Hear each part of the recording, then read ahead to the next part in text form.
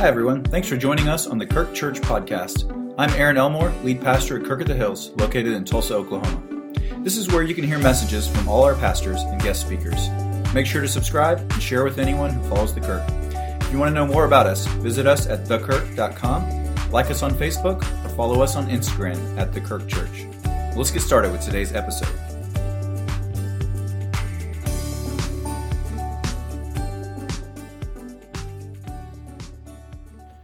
So this year, we have been reading through the Bible as a church, and we are almost to the end of the Old Testament. For those of you that are tracking with us on the app or just reading through, I'm excited for this transition. And what it means is that for those of you that have maybe dropped off at some point along the way, or maybe those of you that signed up and never started, or maybe those of you who didn't want to sign up, this is your opportunity to jump back in with us. On September the 1st, we're going to start the New Testament.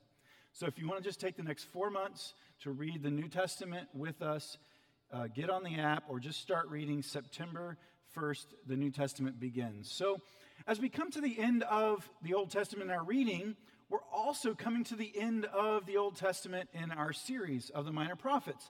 Today we're looking at the book of Malachi, which is the last book in our English Bible in the Old Testament. The original Hebrew Bible is a little bit different. It's organized differently, and the prophets come in the middle, and then the end is what's called the writings.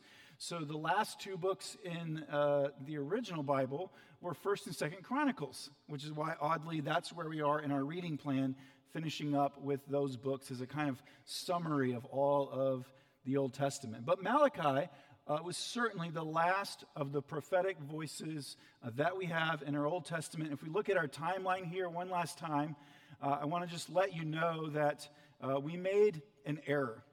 And do we not have that? Or is it? Okay, cool. So originally we produced an outline that had Malachi dated at 533. I don't know who made this outline, but that was wrong. It's 433, and Malachi comes about 100 years after the exile. They had returned to the land. They were settling in, and so this is where we are in the story. As we come to the end of the Old Testament, I think it's fair to say that the Old Testament is a bit of a wild roller coaster ride. Yeah, I'm a fan of roller coasters. I know some of our students just got back recently from Worlds of Fun in Kansas City, and I love roller coasters. As I've gotten older, I love them a little bit less. But reading the Old Testament can be like a roller coaster in many ways. You see, there's ups and there's downs, there's climbs and there's valleys, there's twists and there's turns, there are rough parts, there are unexpected bumps, even a few moments that leave you feeling like you might just throw up. But the weird thing about a roller coaster is you go on this wild ride, and in the end, you end up right back where you started. And this is the odd place that we find ourselves as we come to the end of the Old Testament. The surprising message of Malachi, maybe even the unexpectedly boring message of Malachi, is that not much has changed. After all these cycles, after all that's happened in the Old Testament, things fundamentally have not changed much since Genesis 3. The exile doesn't appear to change the people. They're still full of sin. They still cannot meet the demands of the covenant. They are still in need of a deeper and lasting heart transformation. The basic problem of the scriptural narrative hasn't been solved. It's like we come to the end of the story and things have not been tied up. But the good news is that there is a sequel. The story is not over. Though this part is over, there are better things coming. And Malachi promises this day of the Lord when he will purify a faithful remnant who will form the kingdom. And so the story is not over yet. So the book of Malachi, just to give you a little bit of background on it, it's structured as a series of complaints or grievances between God and the people. You see, when the exiles returned, their hopes were high. that a Messiah would come, that he would usher in all of the things that the prophets had promised to the people. There would be a time of peace and prosperity and justice. And instead, what ends up happening is more of the same. Wash, rinse, and repeat. Here the people of God are in this same cycle. Similar to the book of Habakkuk, which is packaged as a dialogue between the prophet and the Lord, Malachi is packaged for us as a kind of dialogue between God and the people. Again, it's a series of grievances or accusations or complaints. It reads a lot like an argument between a married couple or two best friends. And so this morning we're going to look at those very briefly. I'm going to kind of package them, even though it's kind of back and forth. We're going to start with the questions or the complaints the people have toward God. Then we'll look at God's grievances toward the people. And then we're going to spend a little bit of time walking through the close of the book, and therefore the close of the Old Testament, which we have just read together this morning. So first, the human questions. The first question at the beginning of the book is, can we trust God's way is good? So God makes a statement. He says, I have loved you. Verse 2. But you ask, how have you loved us? This is going to be the pattern. God makes a claim, and the people say, how have we done this? How have you shown us this? And God says, okay, let me remind you. I brought you into a covenant. I brought you into a family, into a people, and I have been faithful to you from the very beginning. Do you not remember? I've expressed my loyal love to you over and over again throughout the generations. And yet, somewhere in the human heart, we ask this question, don't we? God, do you truly love me? Given what I've gone through, given the challenges, given what we just look at in the world, God, do you really love us? And the second question builds on that, and that is, can we trust that God's way is right? Not only is it good, but is it right? Is it just? Is it the right thing for all people in all times and places? Chapter 2, verse 17 says, you have wearied the Lord with your words. How have we wearied him, you ask? By saying all who do evil are good in the eyes of the Lord, and he is pleased with them. Or where is the God of justice? They're struggling because they look and it seems like wicked people, and it seems like evil, and it seems like darkness appears to be winning in the world at times. God, how can your way be just? How can you be right? God says to them, well, it may appear at times that the wicked are flourishing. Let me assure you, I have the last word in the end. And evil cannot satisfy the human heart, and evil will not win. They're struggling to believe that God is all powerful and all good when they look at the world. And God gives them an answer. He says, I'm going to send a messenger to prepare the way. Whether that messenger is John the Baptist or, of course, Jesus, we're not exactly sure. But he says, I'm going to send a messenger, and he's going to preach a message of repentance. And eventually I'm going to turn hearts around. But he also warns them, do not yourselves be a part of this injustice that you are lamenting. See, it's so easy for us to say, God, look at the world. Look at all these horrible things happening. And yet, should we not fail to examine our own hearts? The third question is, can we trust God's way is worthy? And this is part of the last sort of dialogue that we just read as part of the end of the book. It says, you have said it is futile to serve God. What do we gain by carrying out his requirements and going about like mourners before the Lord Almighty? But now we call the arrogant blessed. Certainly evildoers prosper, and even when they put God to the test, they get away with it. The question is serving God going to be, in the end, worth it? After all, it's not an easy way. Right? Jesus said you have to pick up the cross, your cross, and follow me. You have to deny yourself. It's not an easy way to be a follower of Jesus. It's not easy to strive after the commands of God when everything within you and everything outside of you is pulling away from those things. It's not easy. And their question is, can we trust that God's way is worth it? I think ultimately this line of thinking is exactly what led Adam and Eve into the first rebellion. They're questioning, God, is your way really right? Or are you holding out on us? Are you trying to prevent us access to some good thing that actually would make us happy? Maybe we'll test you out, God, and see.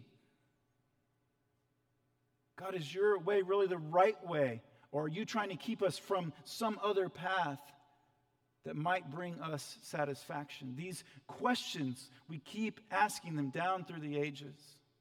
And the people of God have been through a lot at this point. They have ridden the roller coaster ride many times, and they're asking themselves, is God's way really good? Is it right? Is it worth it? These are difficult questions. And God responds by giving them a vision of a future when the faithful remnant will gather and remember and enjoy God's blessings. God's promising them that in the end, it will be worth it. In the end, light will overcome the darkness. In the end, I do prevail.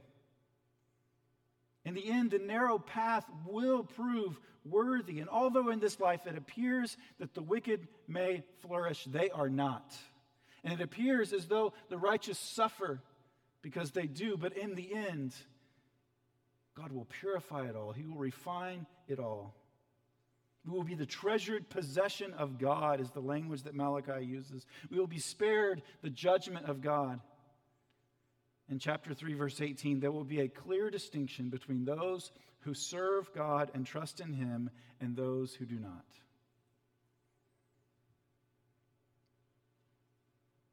So what are God's grievances with the people?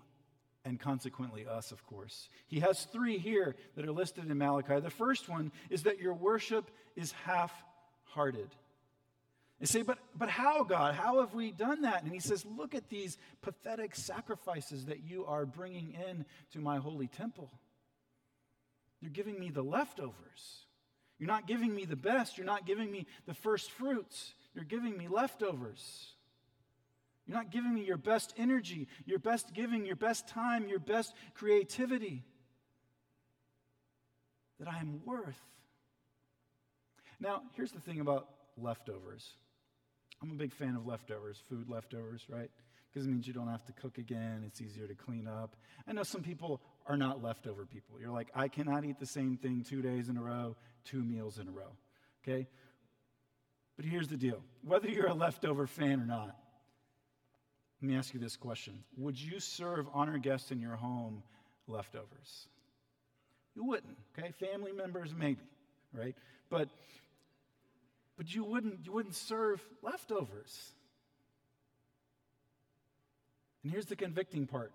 God is saying to them, look, you are giving me leftovers. Now, I don't know about you. When I read this, I don't read like people long ago who are so different from me that struggled. I read this and I go, yep, that's me. My worship. It's half-hearted at best sometimes. And God deserves our full devotion, our best energy, our best time, our best talents, our best giving. He's worthy of the best of our lives. And yet our worship is half-hearted. And so God's grievance is fair and right. Second, he says your relationships are broken. They're broken. The first major issue is they've gone against God's commands. They've married foreign women who worshiped other gods. Now, the issue here is not a multi-ethnic marriage. I think if you want to go and marry someone of a different ethnicity that's a believer in God, that's a beautiful thing. That's a beautiful picture of gospel reconciliation. It's an incredible thing. I don't think that's the issue now. I'm not even sure it was the issue then. I think the issue was idolatry. See, they were marrying women who worshiped other gods, so they were intentionally entering into a relationship that they knew would compromise their commitment to the thing that should have been most important in their lives. That's the issue. And the result is that they ended up either being involved in syncretism, which was that they took their faith and they attached the other faith to it and it was incompatible, or worst case scenario, they went all together in a whole different direction and they stopped worshiping the Lord God Yahweh and they worshiped the gods of their wives. And God says, I told you not to do this, and they see the result of that. And then he builds upon this argument. It's hard to tell if they're related or not, but he says, the other issue I have with you is that you guys are so easily just giving up on your marriages, and you're divorcing women, and you're putting them off. And you're just saying, see you later. So let's talk about divorce for just a minute, because the Bible talks about it. And a lot of pastors avoid it, and I'd rather avoid it, but I want to talk about it for just a minute. I pray in a grace-filled way. The thing I want to say about divorce is that it's never God's ideal. It was not his blueprint for human flourishing. And yet it is a very common reality. It always causes pain. There's always collateral damage involved. But I'll also say, I think that both in the Old and the New Testament, it says that there are times when divorce is necessary. There are reasons for it.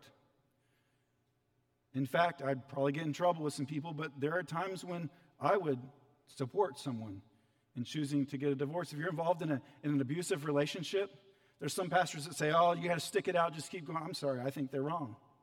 I think there are times. I think there are things that qualify. Not all Christians agree on this. I understand that. And I don't want to diminish my view of marriage, because I have a very high view of marriage. But we also have to accept that this world is broken. There are things that are less than best. And I also want to say to anyone who has been divorced that there is hope and there is healing. There's always hope and healing in Jesus Christ. And so I pray that there is life for you after that. But I think that the warning about divorce, not just in the Old, but in the New Testament, I think partly it's there not to speak to those who have been divorced, but to speak to those who are still married, to encourage us that marriage is worth fighting for. That marriage is hard, but it's a beautiful picture of how we experience a new way of being human being. So I encourage those who are married, don't too easily give up on your marriage. Keep working for it. Keep fighting for it. And ask God for the grace that we might model faithfulness, ultimately pointing to the one who is faithful. He says your relationships are broken. And third, he says your hearts have turned. They've turned. You've turned away from my decrees. And again, they say, when have we done this, God? You notice this? It's like, we're never guilty. How have we done this, God? And God says, well, let me start with your wealth, because that's an important area. Right? It's Hot Topic Sunday, right? Let's talk about divorce. Let's talk about money. God says, if you want to be obedient to me and you want to surrender all that you have, let's start with something that has such a hold on your hearts, and that is your material possessions, something that is so tied up in your identity and your trust. And God says, your hearts have turned from me, and how I know it is because of how you're treating your wealth. Because you've stopped giving back a portion. You've started treating it like it's your own. You haven't understood that, look, it's all mine. And we understand that all of it is His, and that we are stewards of it. It doesn't necessarily make it easier, but it helps us to understand that when we give back a portion of what we have for the Lord's purposes, we understand we're not giving anything that belongs to us. It's His anyway. He's the owner of it all. And therefore we should say, okay, God, this is yours to begin with. I'll give it to you. And God had warned the previous generations about their attachment to their things. You see, when they were in slavery, life was not good. And then they went into the promised land, and before they went in, God said, look, when you get there, it's going to be sweet. It's going to be better than anything you've experienced before. And when you get there and things are better and you're living in the land flowing with milk and honey, don't forget where it came from. Because sometimes when things are going well in our life, that's actually when we are stray and we pull away from God. And what did they do? They forgot. They said, look at what we've made for ourselves. And here they are again, these people, their ancestors, just a generation before, perhaps 2 generations before, they had been living in exile. That's not good. Things are not nice when you're living in exile. And here they are, they're back in the land, and their lives are getting better. And God says, you know what? You're treating it like it's all your own. You're not giving back. You're not a generous people. You're not reflecting my character. And so after all this marital dispute, after all this back and forth, the wild ride of the Old Testament, we're left with this disappointing reality that nothing's changed. We're back to where we started. We're still living in Genesis 4. This is perhaps the biggest theme of Malachi. God's people cannot be faithful to the covenant. These people have not changed at all. That's the bad news. But the good news is that the good news hasn't changed either, that there is a sequel to the end of the Old Testament. And that good news and that promise is based, first of all, on an unchanging God. This powerful line from chapter 3 in Malachi, God says, I, the Lord, do not change. In the midst of all the ups and downs of your life, I do not change. I'm the same. You cannot add to or take away. You cannot change a being that is perfect, that is complete, that is whole. God, by definition, cannot change, and he doesn't change. You see, it's bad news that the people haven't changed, but it's good news that God has not changed in the midst of this, and his offer is still on the table. He says, return to me, and I will return to you. God is ridiculously patient, isn't he? So much more patient than I am. Praise the Lord. God is so even still, with all these grievances and all these complaints, God says, and here's the solution. Get off the roller coaster ride. Return to me. Stop the madness. Return to me. Return again. I am unchanging. I am unwavering in my commitment to you. And so we see God's unchanging promise. Verse 16. Then those who feared the Lord talked with each other, and the Lord listened and heard, and a scroll of remembrance was written in his presence concerning those who feared the Lord and honored his name. It's interesting, this scroll of remembrance. There are a number of books in the Bible where it says that God records things. It seems like there are multiple books. Like many of us are familiar with the Lamb's Book of Life, this idea that the names of those who are clothed in the righteousness of Jesus, right? Those who are saved, that it's recorded in a book. But then there's other places that the Bible talks about a book where it seems like God's eternal decrees are written down. Maybe it's a different book. Maybe it's the same. We're not sure. Not sure what this scroll of remembrance, if it's equated to like the Lamb's Book of Life or if it's a different book. But here's the point, and here's the idea. God is taking notes.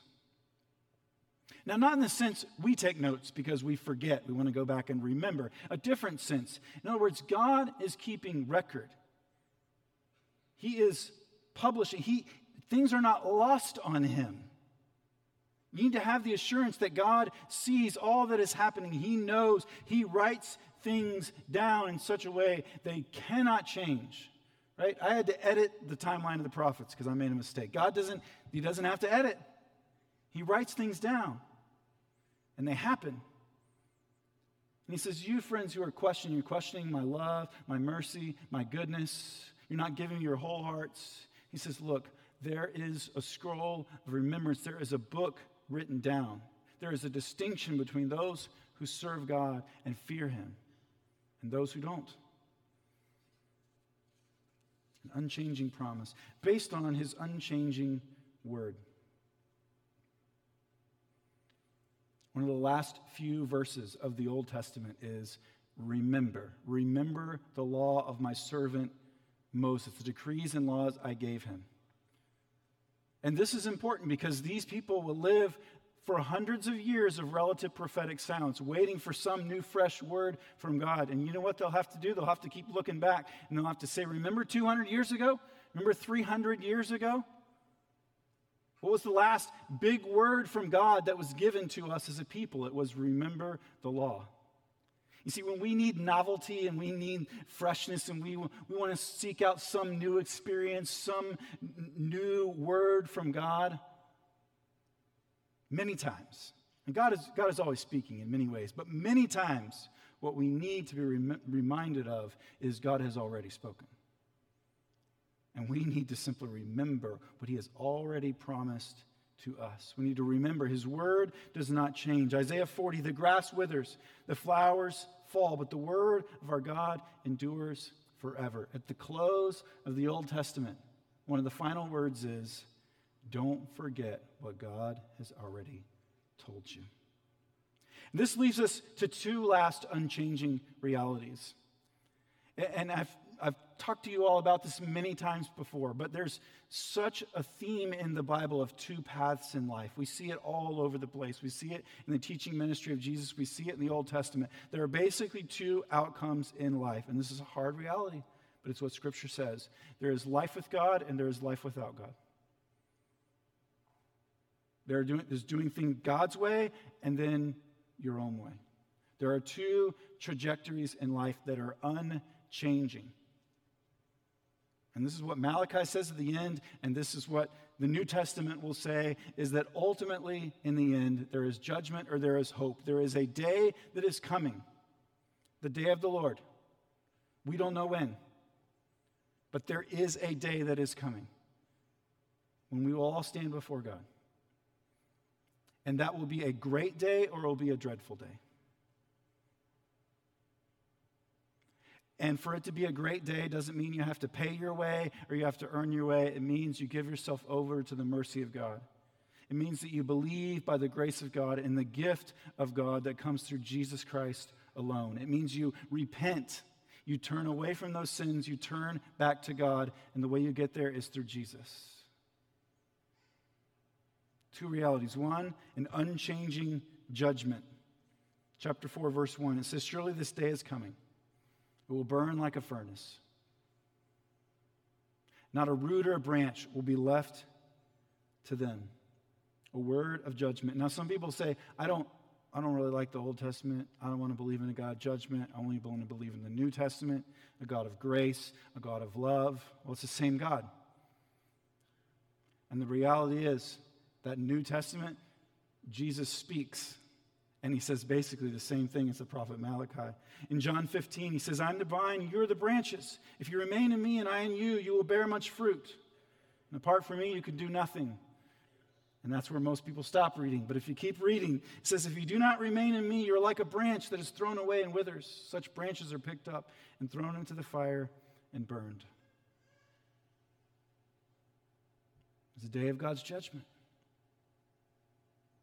This is the reality. It's the truth. It's not easy. It's not fun, but we want to face the truth. The truth is there's an unchanging judgment. There's also an unchanging hope. In verse 2, but for you who revere my name, the Son of righteousness will rise with healing in its rays, and you will go out and you will frolic like well-fed calves. See, I will send the prophet Elijah to you before that great and dreadful day of the Lord comes. And he'll turn the hearts of the parents to their children, and the hearts of the children to their parents. Or else I will come and strike the land with total destruction. What is this day of the Lord? It's great and it's dreadful. Ultimately, it points ahead to the day of the Lord, the second coming of Jesus Christ. And is it good or it's bad? Is it good or bad? Well, the truth is it's both. It's great or it's dreadful. And for the repentant, it's a day of mercy and ultimately blessing. And then it's interesting, right? In verse 6, you get two images. One is of restoration of the people, restored hearts, restored relationships. But then the last phrase kind of holds out a curse, doesn't it? Isn't that a weird way to end the Old Testament? This possibility of curse. And I don't know if I'm reading the right thing into it, but here's how I process this theologically. Here's the truth, that there's a curse that is held out there that is coming, but Jesus came and he took the curse on our behalf. He took the judgment. He became the curse. And he offers us a new way of being human, a new life, a new hope. So how will we receive this word? Will we repent? Will we turn back? maybe for the first time, or maybe for the 1,000th time, will we turn away? It's the message of the prophets to do a U-turn, to turn the other direction. Quit whatever you're going after. Quit. Turn back to God and be restored. Receive his grace. Receive his mercy. Will you pray with me about these things? Father, we thank you for your word. And I pray this morning that we would not see it as something that is so far removed from us. But we would see the questions as questions that we ask. And we would understand in God's grievances that we are convicted as well. That your Holy Spirit would show us the ways that we have fallen short of God's covenant demands. And God, may we receive your mercy. Would you heal us? Would you set us on the trajectory of hope? God, would you help us to love you with all our heart and soul and mind and strength, and to find joy and satisfaction in that? God, even this morning, as we have already sung great truth, we want to give you glory in all things. We want to praise you for the goodness of the gospel. So, Lord, we're here today. We want to worship you, that you would be glorified in our lives. In Jesus' name we pray. Amen.